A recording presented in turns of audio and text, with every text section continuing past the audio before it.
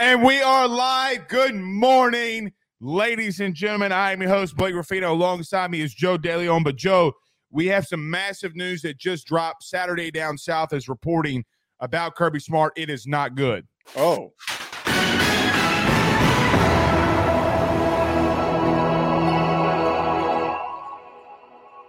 Kirby Smart has been given notice of allegations this morning on 5 counts of level 1 recruiting violations. So this is Saturday Down South reporting that Kirby Smart has also, by the University of Georgia, been suspended indefinitely through Georgia, I guess. So this is developing as the morning goes on. But this is April Fool's, is it not? It's April Fool's. You started doing that. I'm just like, there's no damn way that the timing of this. I hate that. Oh, you had me for a second. You had me for 1 second, but you're a terrible actor. I couldn't help but stop grinning. And I think that you knew that when I couldn't look you in the face. But April Fools, sir. Happy April Fools. You got. See, I knew you were being a little weird during the pre-show when we were doing the notes. I knew something was coming. Like right before, you were just being a little weird before we went. You're like, "Are you ready?" You kind of gave me this weird vibe, and I'm like, something's a little up. But you did get me for a second. That worked because it wasn't anything totally ridiculous. That was totally plausible that Kirby did something wrong. I know, and look, they are being investigated now. Yeah, they are being investigated. But what's funny is. Today for someone in my realm, I'm going to be cracking jokes on everybody, right? Yeah. Like it is coming for everyone. So I love April Fool's Day. Joe, have you ever pulled a great April Fool's joke on anybody? Not that I can think of. It's not that I'm not creative and poor at execution when it comes to these types of things. What's the best you've got? You've got to have a good one. Oh, dude, do I? When I was in college, I was dating this girl, and oh no, and I didn't even think about this, but I we had been dating for a while, probably like 6 months, and I had met her parents once, and she had not met mine, so I was like, okay, well, my mom wanted to go out to eat, so we go out to eat or whatever, and so the next day was April Fool's Day. And so I called my mom and I'm like, "Mom, what'd you think of Emily?" And she goes, "Well, yada, yada, yada, yada." So, and I just basically came out and said, "Well, listen, we didn't want to tell you last night because we didn't want you to freak out." Oh, no. She's pregnant. Oh, and my God. I let it go on all day long. All day long, my mom's just kind of going, and she goes, "You're joking with me. You're kidding with me." And I'm like, "Mom, it's just the truth. That's why we went to meet with you last night." And I felt so bad, I never did it again. I was so much guilt that was running through my veins. And I was sending her like the screenshots that my mom was like texting me like, "Well, have you, does her dad even like you?" And I'm like, "I don't know. I don't even really care if he likes me or not, So it was, So she believed you though. She 100% bought into the. No, I had to sell. Mm-hmm. I had to really sell on it. But she got in there. She got to believe me after a while. But it is what it is. You can't crack a joke. I mean, it's a joke. Now, looking back on it, if Ben were to come in here and say a girl was pregnant, I'd probably freak out. But my dad, when I called my dad and told him, he was like, "Congratulations, bud." He didn't.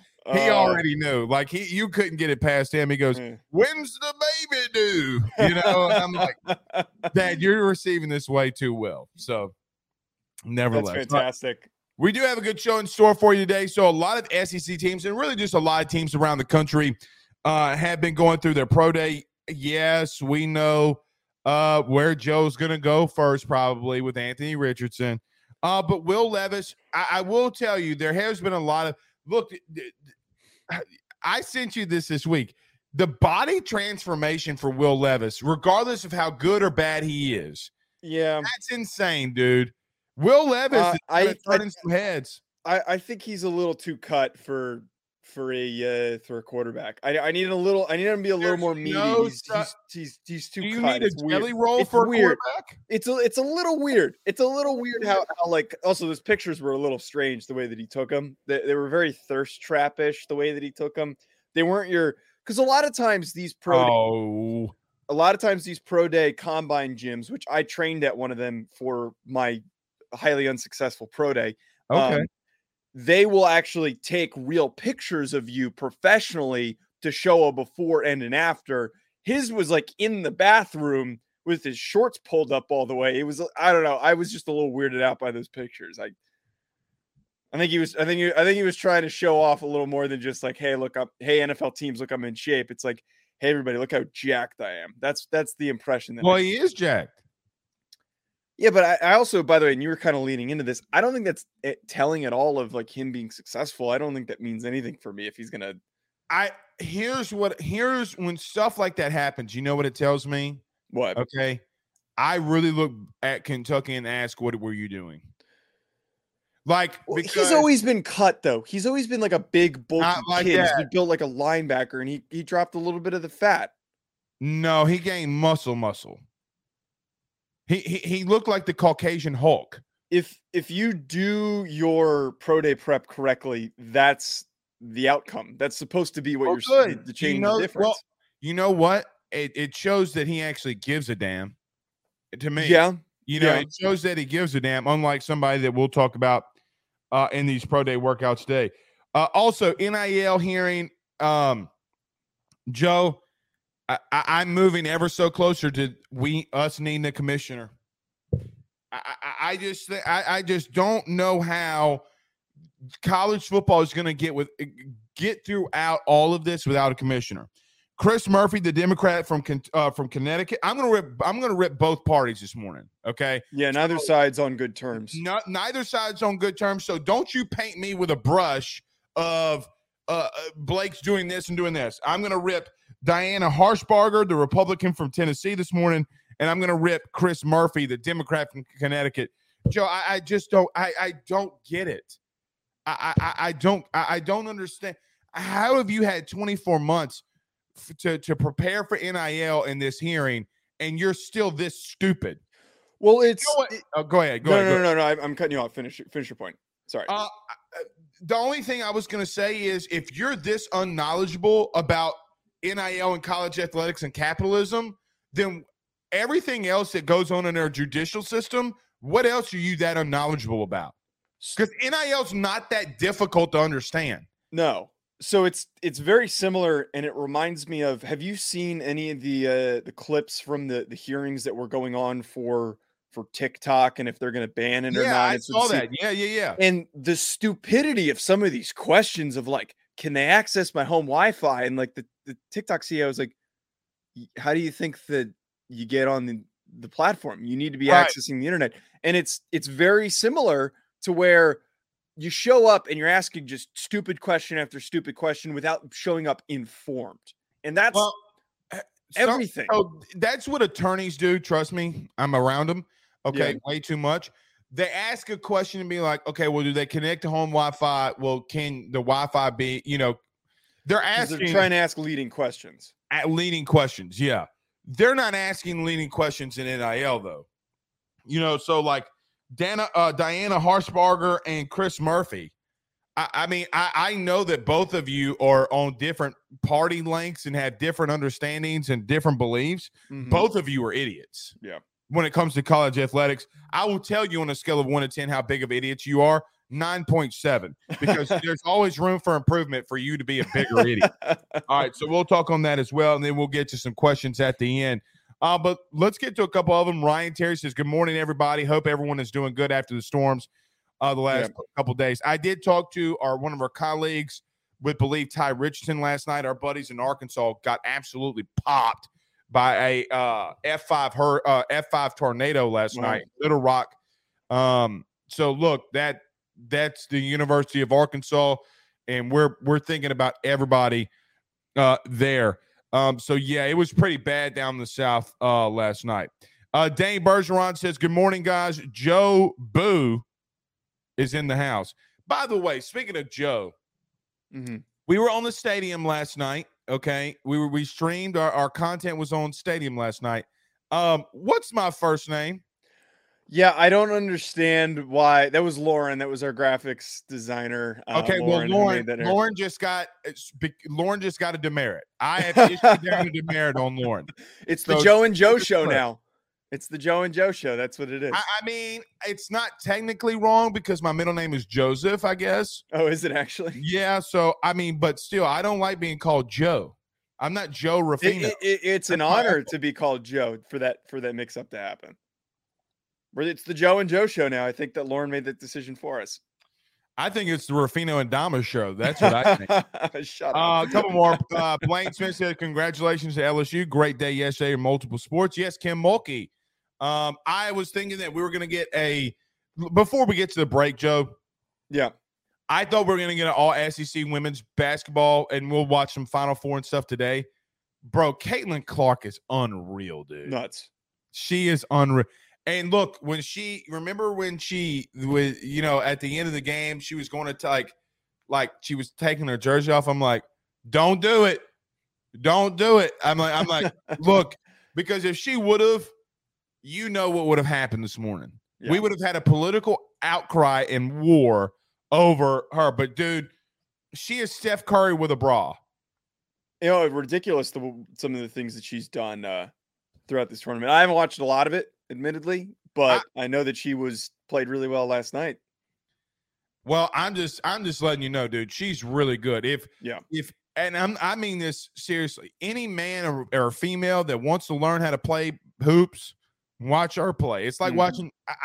She's just so good, man. She's so good. All right, so we got a lot to get into. We'll talk pro day first and NIL hearing. We might talk some women's basketball out there at the end. Who knows? You know how I get. I wouldn't want to talk about it if LSU wasn't playing in a natty. That's all I'm saying. Exactly. We wouldn't. Yeah, right. Wouldn't get brought up once. Hey, when's the last time Notre Dame's won a national title? Seriously. Serious question. I want to say that they won it in 2018, or I might be right. They won very recently. It was very recently. Yeah, because they went a couple times in women's basketball to a national title. Yeah, and I'm blanking on their head coach, but the head coach they had was a very long time one of the best coaches in college basketball. I mean, it was them and UConn every single year for a 10-year stretch. It was that competitive, and now both those programs are a little bit down.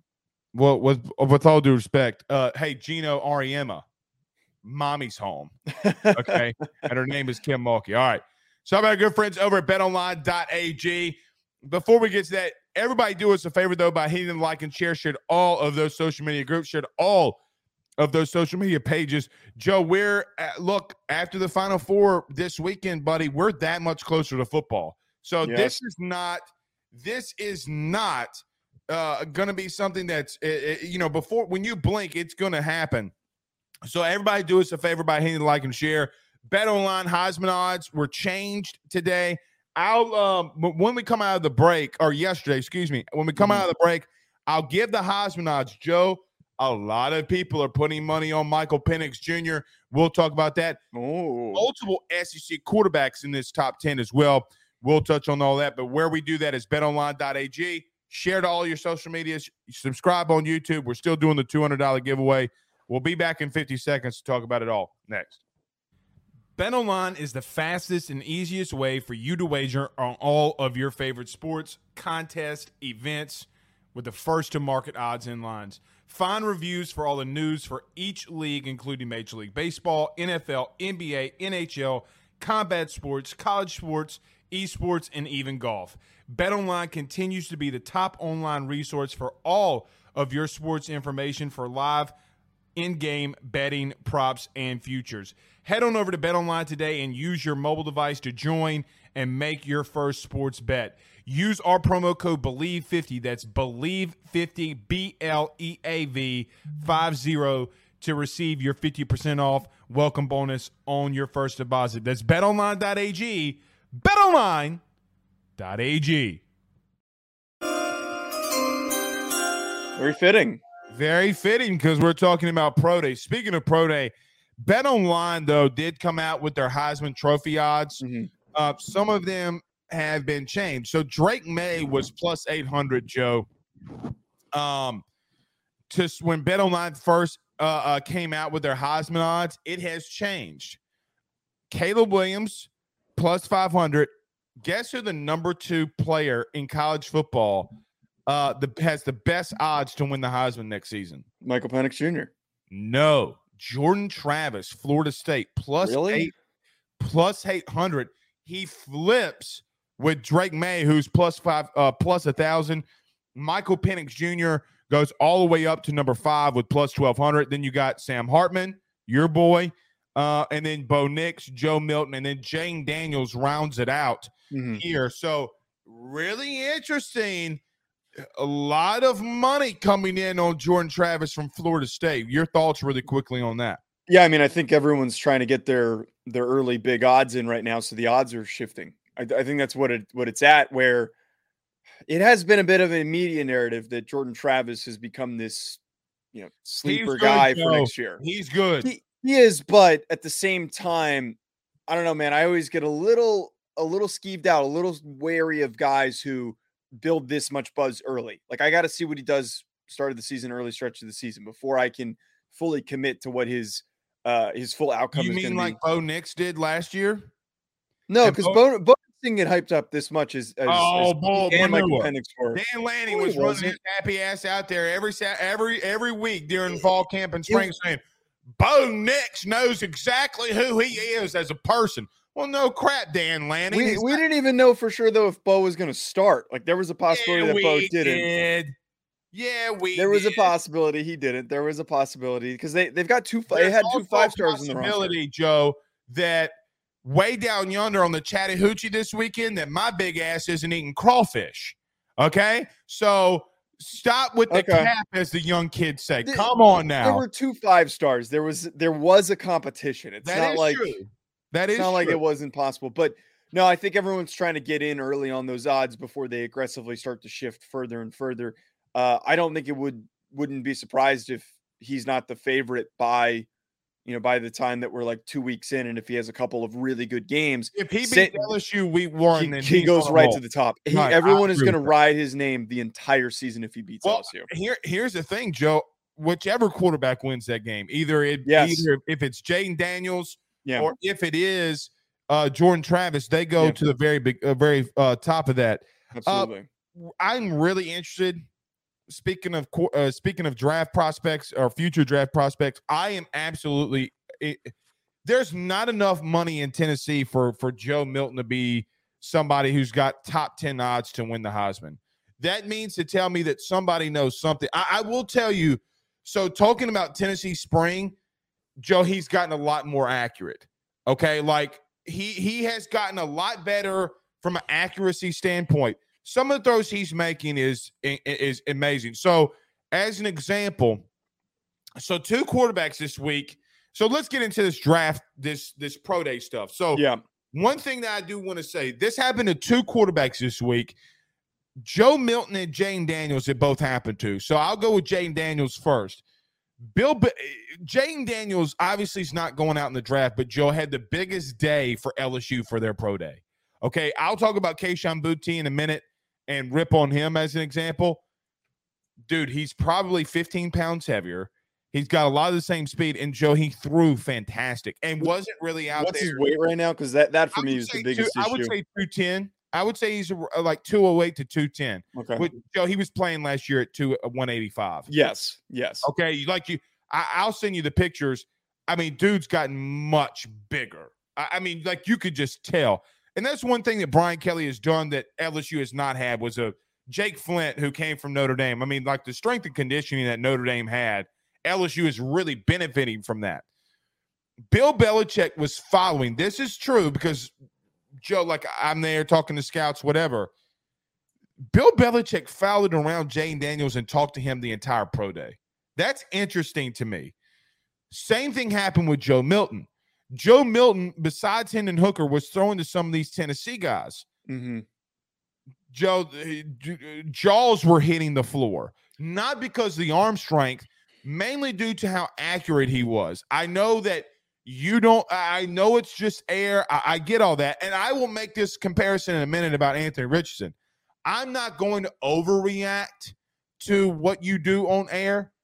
However, I do think there is a little something, even with Anthony Richardson, to that. Like, look, man, the guy's gotten better. His feet's gotten better. Whatever it is, I think you can take some, but let's call it what it is. You can't take a lot from it. Do you agree with that? Yes. So that was what I was just about to say. Just like, and I'm on this program stating this, I'm not changing my perspective on Anthony Richardson based on how we threw at the pro day. You are. No, I'm not. No, because these pro day workouts don't mean as much as I think a lot of people build them up to be. I think there's a lot of media members who don't understand the scouting process and don't understand that the pro days and the combine, the biggest aspect of it is for these teams to meet with the players and to talk to the players and get to know the players better. That's the major part. We already know that Anthony Richardson has a big arm. We already know that he can sit on his butt and throw a ball easily without standing up. We know that he can do all that. We know that he's a crazy athlete. We don't need to prove anything else. So as much as I don't like for him, I don't think it's very telling. For Joe Milton's sake, like, yeah, the guy's got a big arm. He's somebody who everyone's going to get all geeked up over. And I know he might have been a little bit more accurate, but he's throwing guys that aren't getting covered. He doesn't have any pressure coming down on him. That's where I need to know that Joe can be consistent. What does he do in an SEC game when he's got Harold Perkins chasing? I don't even know if they play each other this year, but but hypothetically, he's got Harold Perkins chasing his ass down, and he's got a receiver who is tightly covered, and he's got a short window to get the ball into. Well, that's what I need to actually know. Or one of those Megatrons from Georgia. You know, I mean, like, yeah. One of those dudes. I agree with that. And, you know, Joe, you said something interesting that's so true and so right. Some media members have no idea what they're looking at. Like, dude, this whole thing about Anthony Richardson hitting the roof is on fire. The pass is, Joe, do you know how every head coach and every scout in America sees that pass when he hit the roof as an incomplete pass? Yes. Look, I don't mean this in a wrong way. I don't need nerds to tell me how good that was. It's not good. You're overreacting. And then, of all people, Todd McShay to run out there saying he hit the roof. Todd. Oh, let me rephrase that. Todd. It's horrible. Now, I think Todd knows what he's doing, though. I think that there's other people who don't understand it's bad, but he's bringing that up because he knows that it pushes viewership and ratings. Like, because he thinks Anthony Richardson should be the number 1 overall pick to some extent. So I might agree with Todd. We're not doing that on today's show. We're not letting the wheels go off. I don't like you. I just don't like you. All right. There was one thing as we get into these pro days. There is one thing I like about Anthony Richardson that's changed. You ready? Mm-hmm. Footwork. I don't think that so this is why I get on the case for Billy Napier, right? Yes. Like, I'm not sold on him. I was not sold on him at ULL. People in Lafayette, you're going to hate me for saying ULL. Get over it, eat a boudin ball. Bottom line is, Joe, how can his footwork change that drastically in 6 weeks? I mean, it's unreal that Billy Napier can't. Look, here's what I do think, though. I do think Dan Mullen's a damn good quarterbacks coach. Mm-hmm. Okay. Why is Anthony Richardson willing to change now instead of Dan Mullen or Billy Napier? So it's like a double-edged sword. Like, he was really young with Dan Mullen. He was really young when Mullen was there. So was Bryce Young and CJ Stroud when they were with their respective coaches, right? Like, I don't think that you can make that excuse because, look. They came in as more ready to play recruits than Anthony Richardson was, though. But I love it when you prove my point, though, Blake, that, yes, I think that he was hindered significantly by Billy Napier. But most importantly. When did I ever say he wasn't? No. That's not my point. My point has always been that Anthony Richardson is the best athlete. He is the most natural athlete at the position in the entire class. So if you give him proper coaching, he is going to learn quicker than other guys. He is going to put it together than other guys. He has never had good, proper coaching. He hasn't been that's not true. That's not true. Dan Mullen's a witch offensively. Stop that. But Billy Napier clearly did nothing to help him progress, so he stagnated after that first spot starter year under Dan Mullen, and he stagnated right at that spot. did not improve at all. And that's basically what we saw this year. That is what my whole point has been, is that he's inexperienced and he was not properly coached to make those improvements. And I think that your point about the footwork is a great point. The more that he gets good NFL coaching, I'm actually curious now who his quarterback coach is and who he's been training with, because that's also usually pretty telling of how they'll develop. But I think if he goes to the right team with a progressive offensive coordinator, a good offensive coordinator, like Steichen, the Colts head coach, I think that he's going to be so freaking good.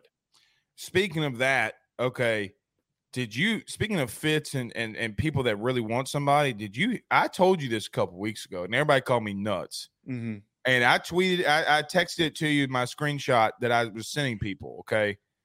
What about this CJ Stroud thing to Carolina, dude? Okay.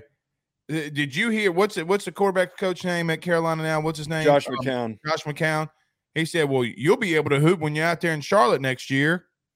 Well, he said, I forget what it's when you move to Charlotte. That was the even more leading statement that he made, which is Bryce Young ain't going number 1 overall, bro. You don't. Josh McCown does not make that statement if they're not drafting CJ Stroud, in my opinion. Am I crazy with that? I agree with you, but one of my co-hosts pointed out to me that I think it was Kyle Shanahan made like a very similar, not comment, but was hovering around and following around Justin Fields during his pro day very similarly. And we thought kind of a lot of people were pushing that, like, maybe this picks Justin Fields. It didn't end up being it. Ended up being Trey Lance. But that played out in the media, though. Remember that played out in the media between Shanahan and their GM. Why is it the whole who's the San Francisco GM? John Lynch. John Lynch. Remember, they were going back and forth with the media because God bless it. Why am I blanking? John Lynch wanted Trey Lance, and your boy Shanahan wanted Justin Fields. Like, that played out pretty immensely in that draft. So I don't think Carolina, though, as an example. So look, I think Anthony Richardson, just very quickly. Mm-hmm. I look, as much as I might not like it, okay, in my personal opinion, he's still going to be probably a top 10 pick. All right, where he's going to go. There's no way he slides out after this whole process. Just don't. Well, I say that, but then Malik Willis didn't run a 4.40, okay, in the combine. But I talking about some of these pro days, this is why I always say Ohio State's the closest thing to the SEC that we have not in the SEC. Dude, they got athletes and dudes everywhere. Like Marvin Harrison Jr. out there running routes for CJ Stroud is unreal. Jackson Smith and Jigba running, like, he's throwing to NFL dudes. Okay. I don't like the compare. You know what, Joe? And this was their knock. This was the knock that I heard on CJ Stroud. You ready for it? That I absolutely hate. Well, he's throwing the first round wide receivers. Well, how did that help Burrow? See, what's so funny to me about, like, these draft dudes who say, well, he's got first round picks. Well, here's the problem, because you'll draft a guy, and then when he doesn't have success, you'll say, well, he doesn't have the weapons. Well, no crap, he doesn't have the weapons. Yeah. So it doesn't matter to me that he's throwing the two first round picks. I think CJ Stroud's made himself a crap load of money in this process, and I think it shows just how good of Ryan Day was as a – like, look, man, they had a really good offense. Like, they've been a really good offensive team. They just don't have – I don't know what Ohio State's missing. I think that there's an underlying thing here, and we talked about this on our last show. I think they're the most overrated program in the country, depending on how much talent they produce without winning a natty, right? Like, I always continue to say that. But ultimately, for me, I think C.J. Stroud made himself a lot of money and showed why he was a really good quarterback this last year. Yeah, I think there's a lot of irony definitely with people bringing up the having to throw to first-round receivers. I will say, though, I think C.J. more than other quarterbacks, I am concerned when he steps into a bad situation where he's going to probably have bad receivers and a bad offensive line. What does he do, though? You say that. I mean, is Adam Thielen poo? Is Marshall poo? That was more of a vague, overarching statement of, like, wherever he gets drafted. I think specifically the Carolina Panthers do have an underrated offensive line. the receivers are okay. So that's my situation here. My thought here is that when he's not throwing to the best guys on the field, the best athletes on the field, what is he going to do? And he has always been somebody who, when things don't open up, when that initial read does not open up, he struggles. He does the worst possible thing. I'd rather have a Lamar Jackson in his rookie year where the first thing didn't open up and he just ran. CJ stands there. CJ, he floats and then he gets hit. That you can't do. That's the Daniel Jones syndrome. He needs to work out of that. That for me is the biggest thing. And I'd argue that might be a pretty good pro comp for what CJ Stroud does in his first year is Daniel Jones, because Daniel had everything, man. Daniel had a really natural throwing motion. He was pretty accurate, big arm, great athlete, but didn't really necessarily use it effectively in college. Mm-hmm. But up here, mentally, despite being a smart kid, couldn't figure it out really. Took him a while. He's kind of figuring it out now. I think it's going to be the same deal with CJ. We're going to be saying a ton of that about CJ Stroud. I don't look too much into the pro day stuff, but for him specifically, but I do think he's going to be the first overall pick at this point. It seems like it's trending that way. A receiver that we unfortunately didn't get to see a lot of this year, Jackson Smith and Jigba. What's your thoughts on him? Because I'm going to tell you. Can I tell you? Here's a hot take of the show. You ready? Yeah. I don't think he's good enough yet. My thing with Smith and Jigba, he's got loud hands. He's got very loud hands. And if you talk to any scout, loud. I don't disagree with that, but I still think he's got great but it's loud hands. You ever heard? I know what you mean. Loud hands. Yes, I know what you mean. He's not a supernatural catcher. He's not a supernatural catcher. My thing with JSN, I'm disappointed that he didn't play this year, because I think I'd be a little more confident in what his capability is had he played. The other thing as well for him, and I just spent all this time talking about CJ Stroud. You place him in that situation of the year where he played a full year, removed the 300-yard game, and that's 300 less yards in his season total. And then on top of that, he still finished with, I think, like 1,300 yards. You watch a lot of those games, and he gets open because a lot of attention is diverted. He's an elite route runner. He's an elite route runner. He's a fantastic route runner, but a lot of attention is altered and focused on that year to Garrett Wilson and Chris Olave. And there's a number of routes that I could sit here and pull up where he's open because it's a really well-schemed offense. It's a really well-schemed offense to set up that tertiary receiver to get open. I wanted to see what he was going to do this year as the primary go-to guy. He wasn't going to bump out to X. He was going to probably play in the slot again. But what does he do when he is the guy? And that's what's going to happen. Wherever he is drafted, he might be, if he's drafted early, the number one receiver. I don't think that's his role in the NFL. He's not that guy. He is a slot tertiary guy who is going to be very productive with a crowded, talented receiver room. That's what he needs to go to. He can't go. I'm trying to think of a good example. He can't go to Carolina and be the number one guy there. He just can't. Here's my thing. Okay, you ready? When it comes to Ohio State, how many times are you going to have this many elite wide receivers, running backs, DBs, etc., and you not win it? Joe, I think that here's my thing. This is a staple that I go by in college football. With great recruiting comes great expectations. Okay, if you're going to recruit on the level and have players at the level that Ohio State does, I know that you played for a national title a couple years ago in the COVID year, but you got blanked, dude. At some point, Joe, this isn't just a Ryan Day issue. This happened under Urban too. Now, Urban won the first college football playoff. Good for him. I mean, but how long are we going to go off of that they have that much talent and continue to get that much talent, and they just don't win? Like, for me, if any other team not named Ohio State, like if a team in the SEC, a team in the Pac-12, a team in the ACC, we do it with Clemson. We've done it with LSU. We've done it with Georgia in the past before they won back-to-back natties. We do it with USC. We do it with so many other teams.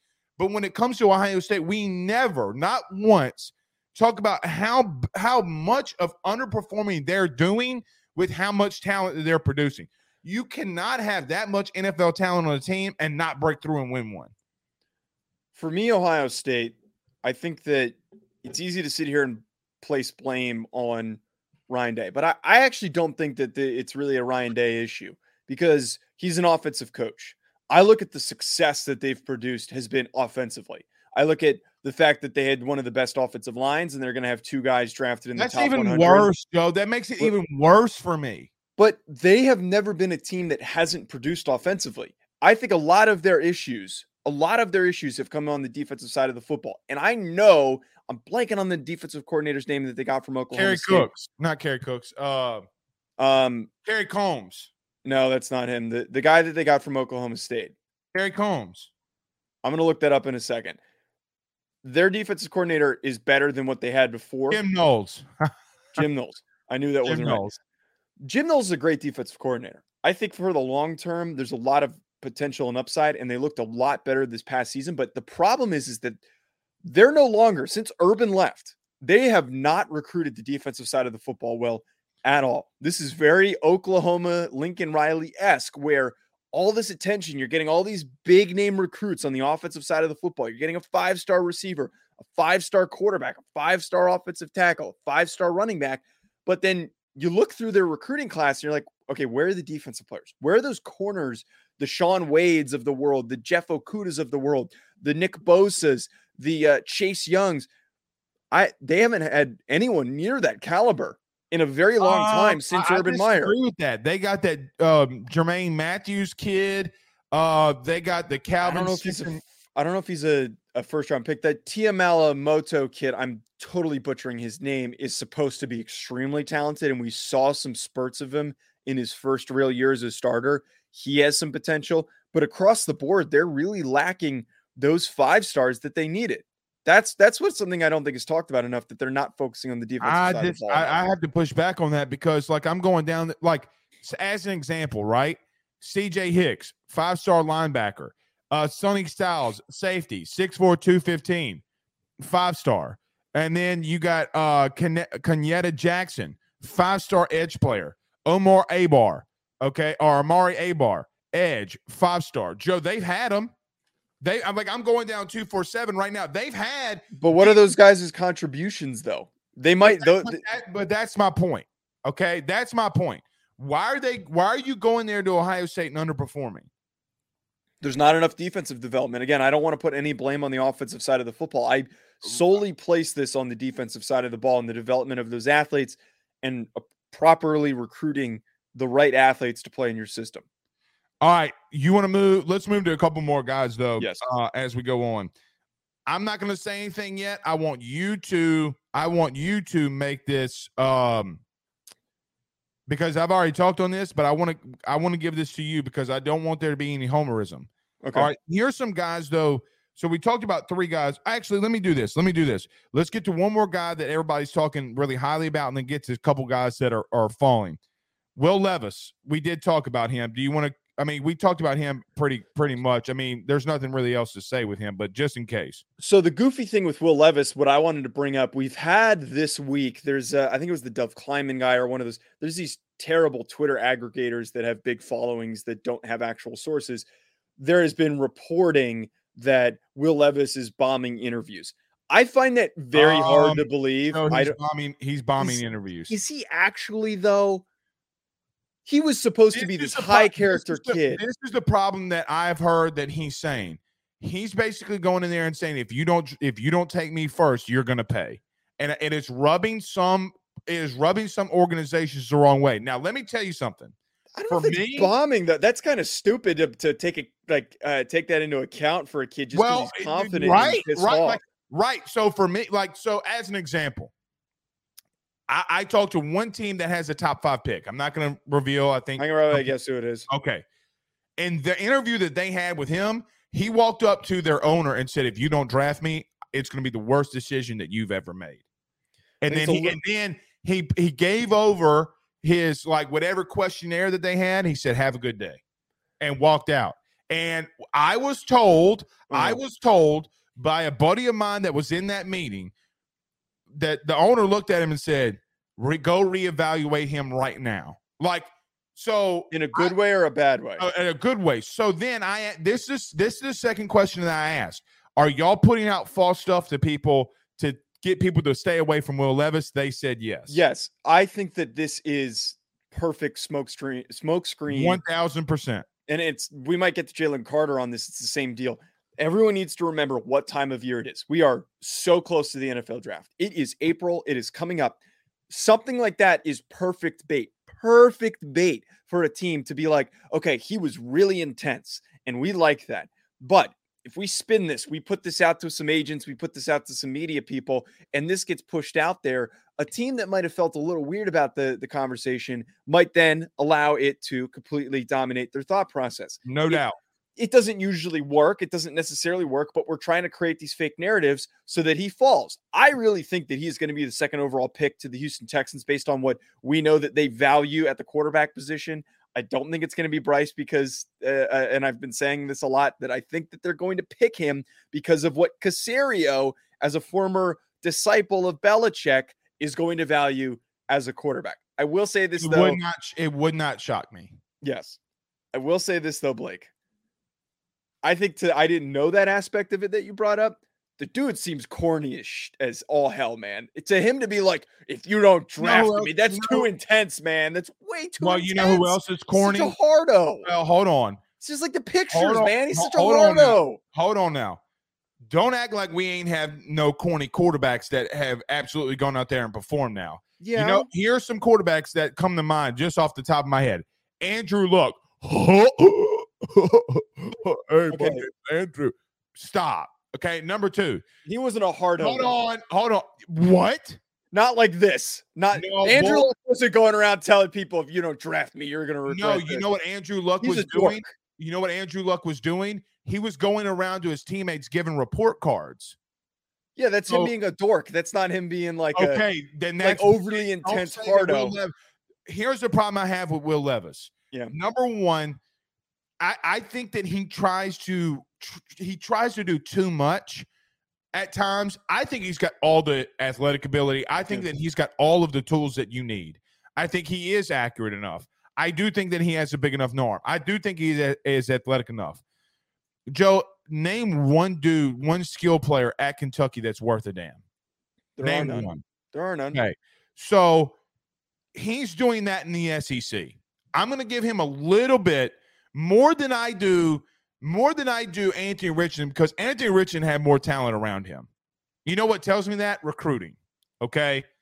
Do you really think that Kentucky had a good offensive scheme too? Stop that. No. Okay, stop that. So wait, my big problem though with Will Levis and why I don't think he's going to be successful. You're going to let a dude finish? You yelled at me all week about you don't let me finish. Oh, I thought you were done. I thought you were transitioning points. Go ahead. All I was going to say is that the guy has no touch with the football. He doesn't know how to take anything off. I'm okay with that. I'm okay with that. Because you're okay with him not having touch. You know what you're getting with Will Levis. I think Will Levis can run a system better than what Anthony Richardson can. That's a big thing. You got to be able to go in there and command the room and run a system. Yeah. I think though, and there's evidence of it on tape, I don't need a guy who is ripping a pass, a flare route at a running back, and it's uncatchable, or overthrowing him. I agree with that. He's got to fix that a lot. Well, he also did that too because he was getting hit. Like he was the most hit quarterback in the SEC the last 2 seasons. Okay, he was. There's one thing here's another thing that a scout told me the other day. He goes, Blake, do you remember when Kentucky played Ole Miss and Will Levis's finger was pointing like horizontally? Okay. He goes, the kid went back in there, taped it up, and then he went 8 for 10 in his next 10 passes. That's the kind of stuff that we see because we can take a kid and help him develop before we can take a kid that doesn't want to work. All right. So we'll see on Will Levis as well. Let's get to some guys that are falling. I'm going to let you go with this one first because I've talked about it this week and I don't want to seem homerish. Your thoughts on Kayshon Boutte falling so much from a first round to possibly a third round pick in this draft? Well, it all started with he might even go further than that, Blake. I'm actually going to be completely honest with you. He might be going further than the third round. It all started with him not having a very consistent or productive year. everyone with this anticipation of this really talented kid was he was going to come in, he was going to light things up, new offensive system that should benefit him, new quarterback that's going to get him the football, that he was going to be the most productive player. He doesn't do any of that. Then there are the whole concern of his dismissal, or not really dismissal, but departure, let's phrase it that way, of the team. There has not been a positive step throughout this entire process. And then on top of that, he looks like he hasn't been putting any effort in or preparing. This is some of the same stuff that I talk about with Stetson Bennett, where I don't think that he's been focused on and preparing as intently as some other guys. I think that his ideology is that my shit doesn't stink. Everybody knows how good I am. The NFL is going to know how good I am, and I'm going to step in and play.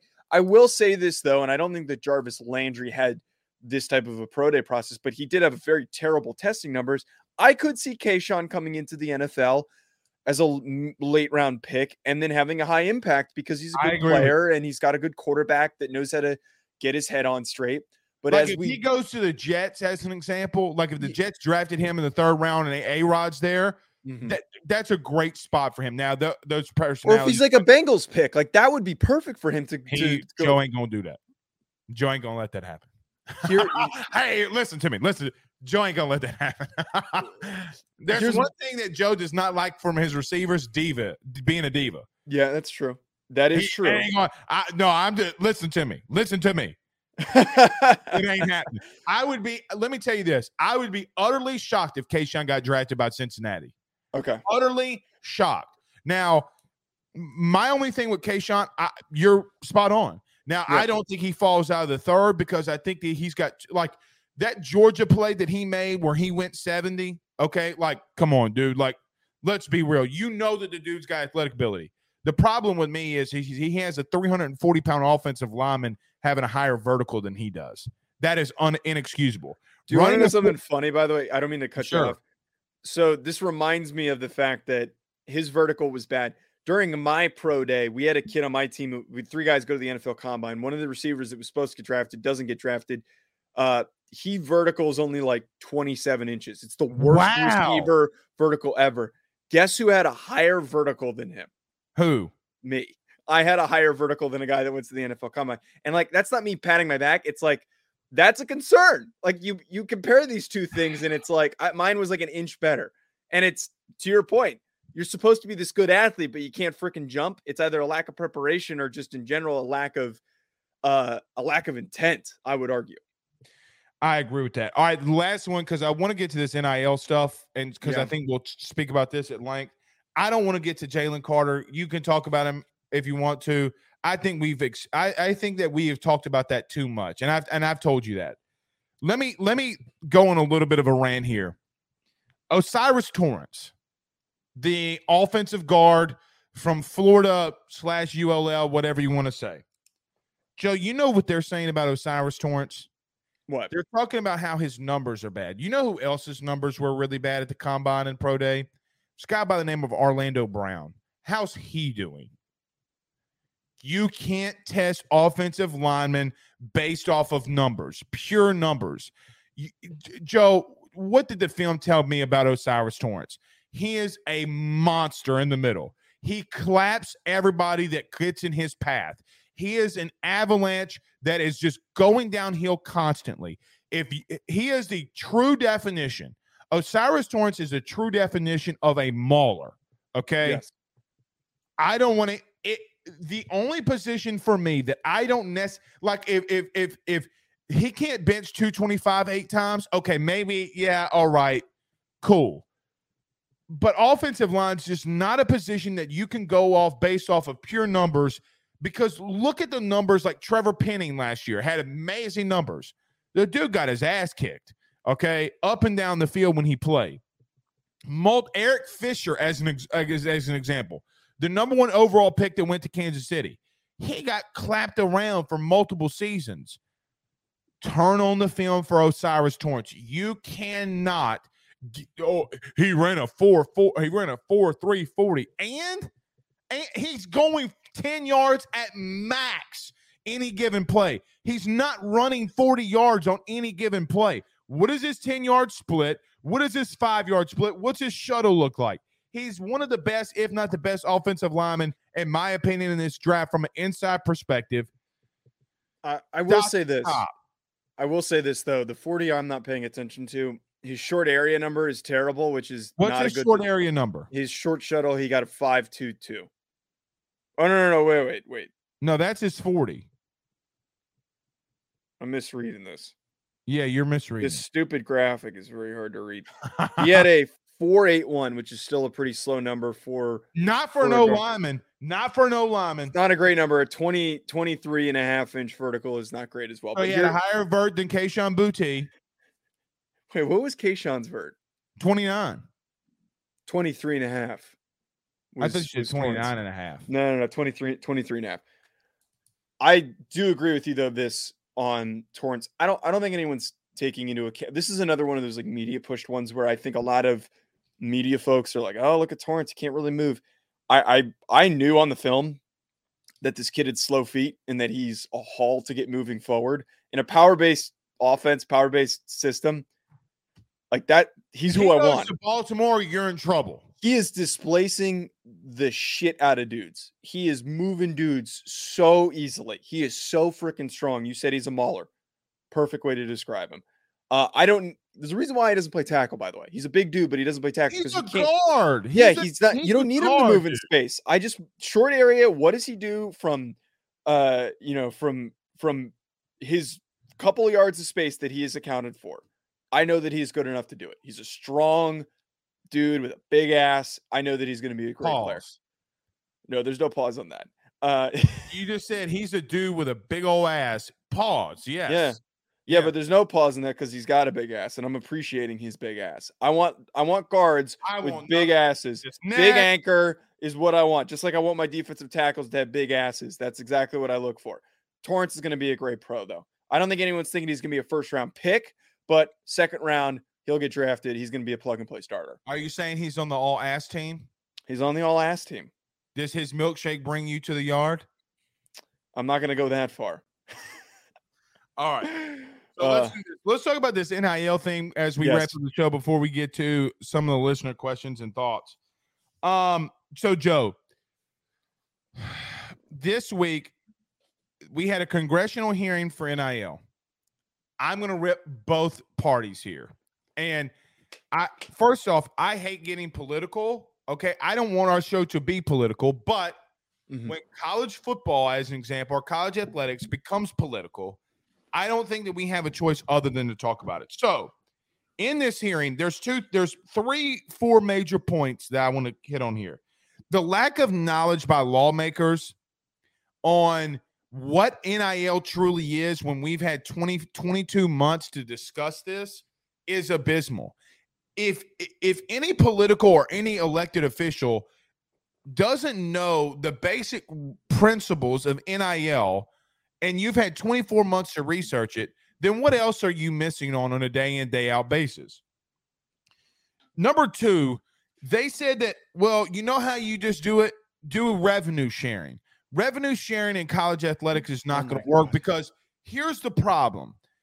You want to make it so much like the NFL. You want to make it so much like the NBA. You want to make it so much like all these other things. They have revenue sharing, but they also don't have Title IX. There's this little issue called Title IX that we have issues with. If you want to do revenue sharing, women's athletics would be dismissed. I'm calling it what it is. College baseball would be dismissed to some extent. College basketball, because as an example in the SEC, about 2/3 of the funding that you get is for football. That's not going to work with Title IX. Here's the biggest issues that I have, though. This coming from Diana Harshbarger and this coming from Chris Murray, the Republican from Tennessee and the Democrat from Connecticut. This is Diana Harshbarger saying that this is not sustainable. Well, no crap, Sherlock. That's why we're in a congressional hearing.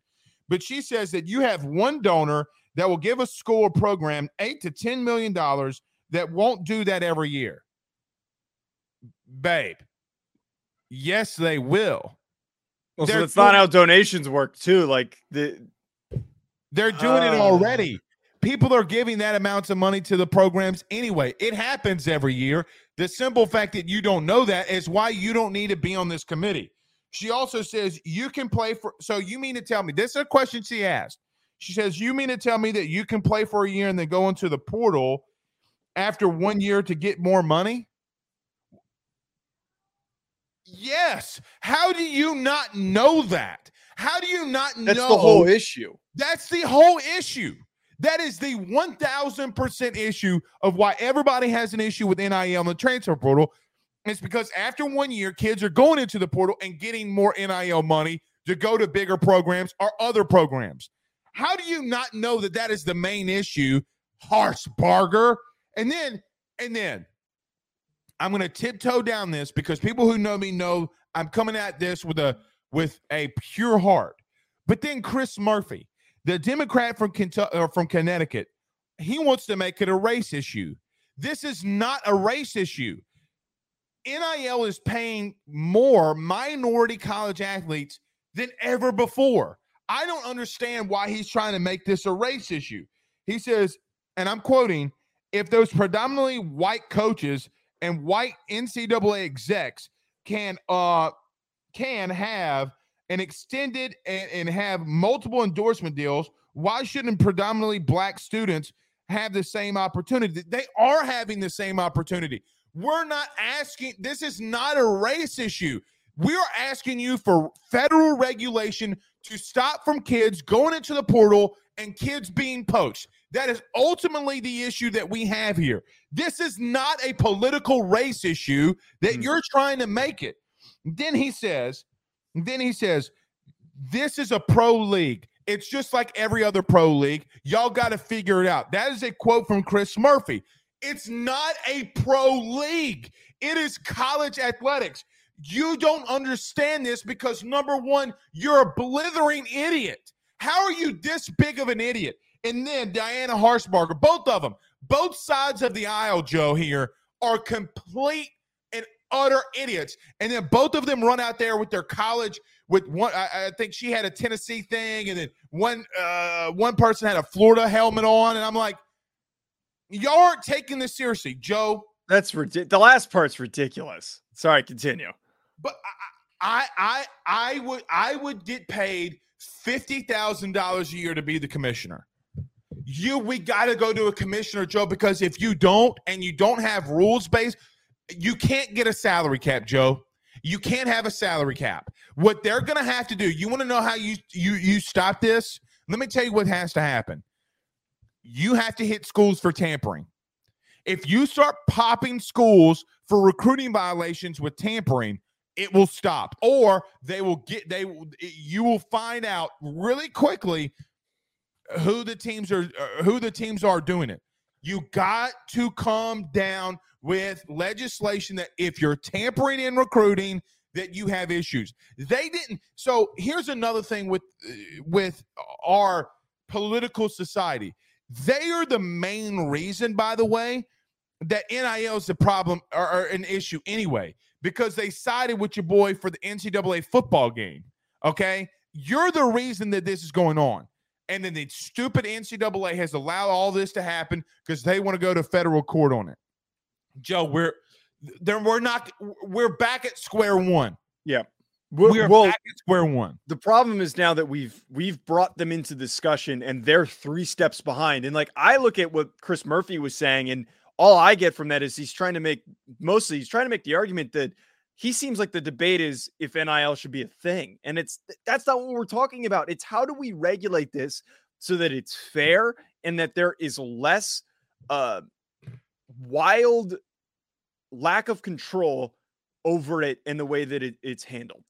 I think that the biggest thing here is that we need more put in place to simplify the process. Look, I think what would really make it better, Blake, is that if you sign an NIL deal and you sign a contract, you have to stay at the school for a certain period of time. It's that simple. That is going to alleviate so many issues. And there needs to be a standard national contract that is signed by the donor or the marketing representative or whoever is paying the check and the athlete and the school. Those 3 parties need to have a consistent contract and they need to sign it. That is what you would hope would come from these things, that they would be caught up and take this seriously enough to realize there is a wild lack of accountability across the board, from the donors, from the players, from the coaches, everything. There's a wild lack of accountability and consistency. If we have a standard contract that is required to be signed across the board with the same clauses, there's no players getting screwed, there's no teams getting screwed, no donors getting screwed, that would simplify it. But we're not. We're starting, as you said, at ground zero with people asking dumb questions that we had already answered years ago. You can easily stop all of this. Okay. You're not going to stop it in recruiting. You're just not. You can't stop it in recruiting because of the basic nature. It's already been happening. Mm-hmm. Joe, I know of a former athlete, as an example, that got paid $400,000 to go to the University of Alabama through a 4-year stretch. Okay. Mm-hmm. I also know of a former Heisman Trophy winner who got paid $150,000 to stay for his senior year.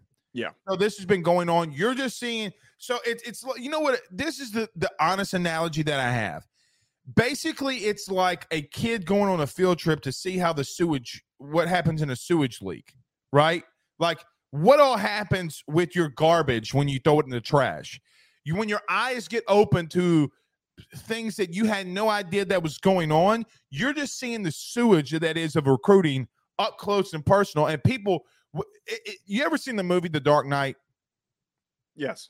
Do you remember when Heath Ledger's Joker said, a whole bus full of people can, a bus can explode, but one little mayor gets shot and the whole town starts freaking out. He's right.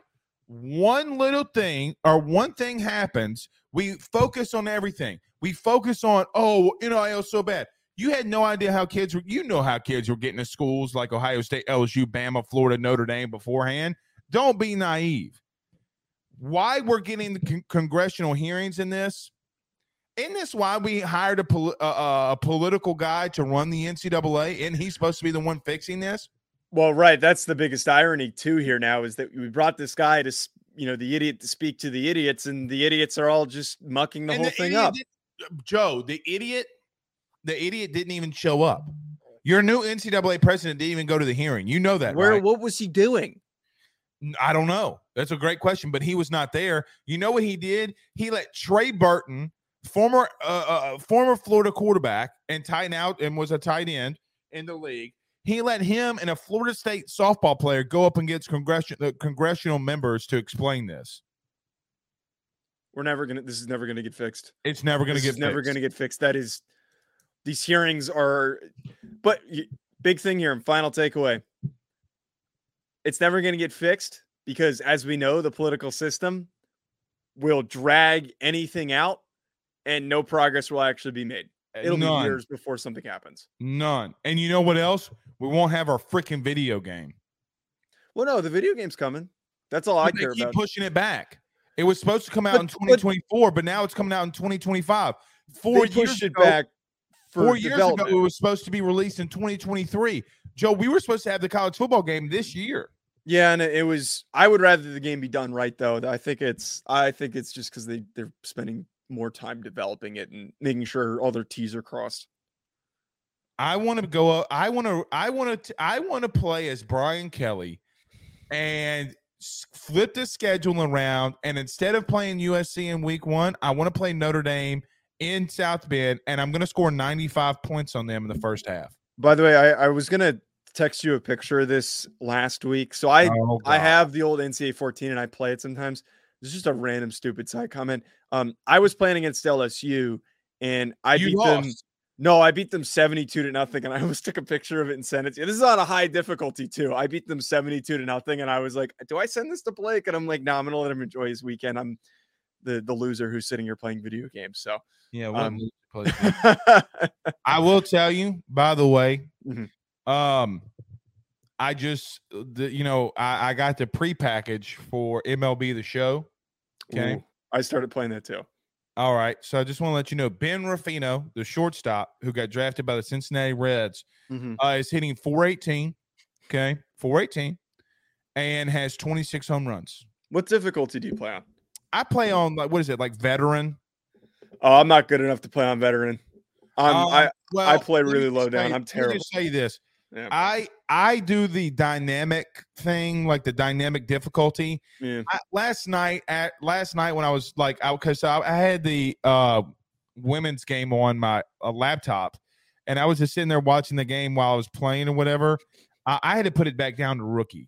I couldn't. I mean, because my batting average dropped over 100 points, and Ben was getting mad. He goes, "Daddy, you hit a home run. I can't do it." And that's my problem with it. There's too much of a gap between like the low one and the next highest one. I know, and it ruins it for me. Well, because like I want to be stupid and bat 500 and hit 200 home runs. Like I just want to like put up stupid stats. That's the only reason why I play it. But so here's a funny thing. You ready? Yeah. So last story on this video games. So I used to have a lot of buddies that because I was the only one who had the new PlayStation 2.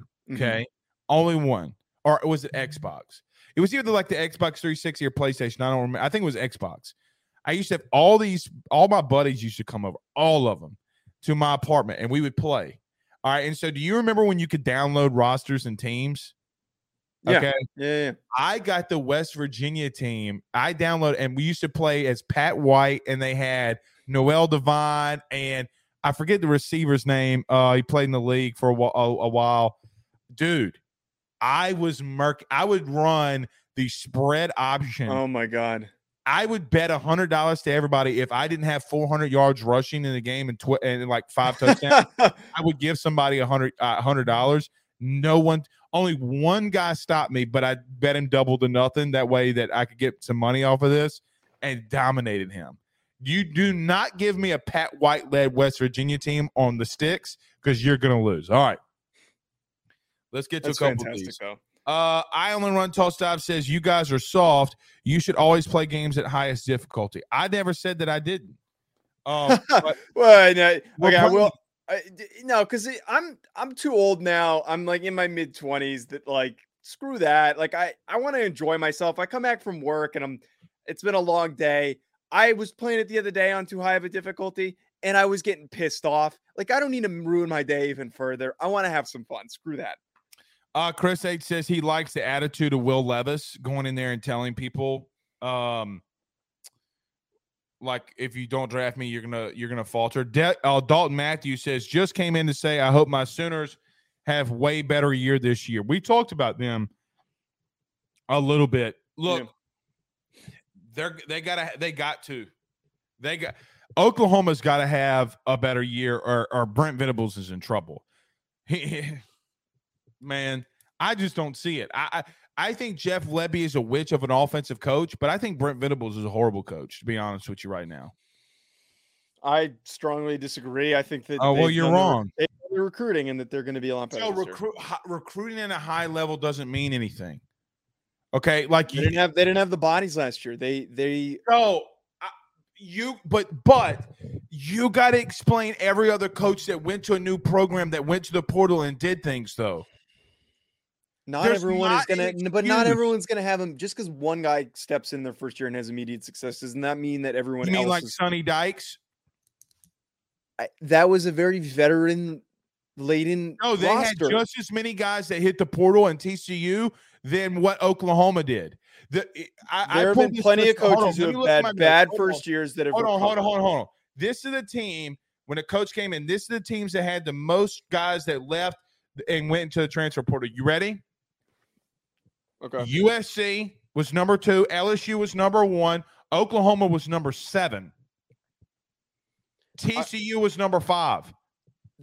Again, I get that. I get that they're not different. The teams, USC, LSU, TCU had more players leave for the transfer portal than what Oklahoma did. And the teams that had the better record, wait for it, TCU, LSU, and USC. But who are the players that are leaving? Like, they lost Caleb Williams, who won the Heisman. Yeah, okay. Well, then take out USC for just a minute.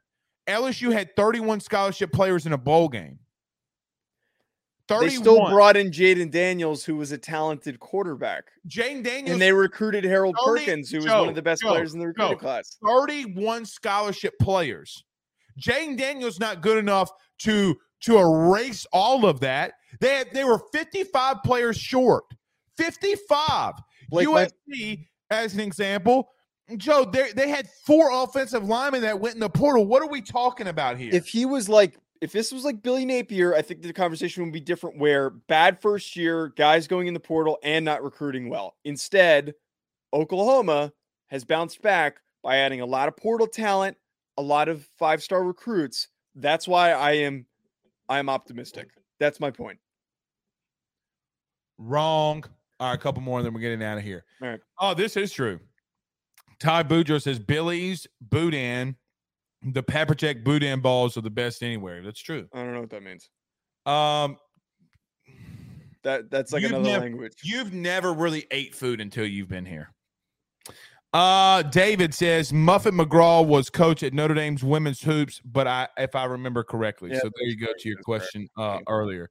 Let me get a couple more of these. Lonnie Young Jr. says Ohio State can't run the ball when they need to outside of Ezekiel Elliott in that last 10 years, I think is what he's trying to say. Oh, no. J.K. Dobbins, when they had him, was very explosive offense, and the 2 kids they had this year were very good as well. I don't know if I agree with that.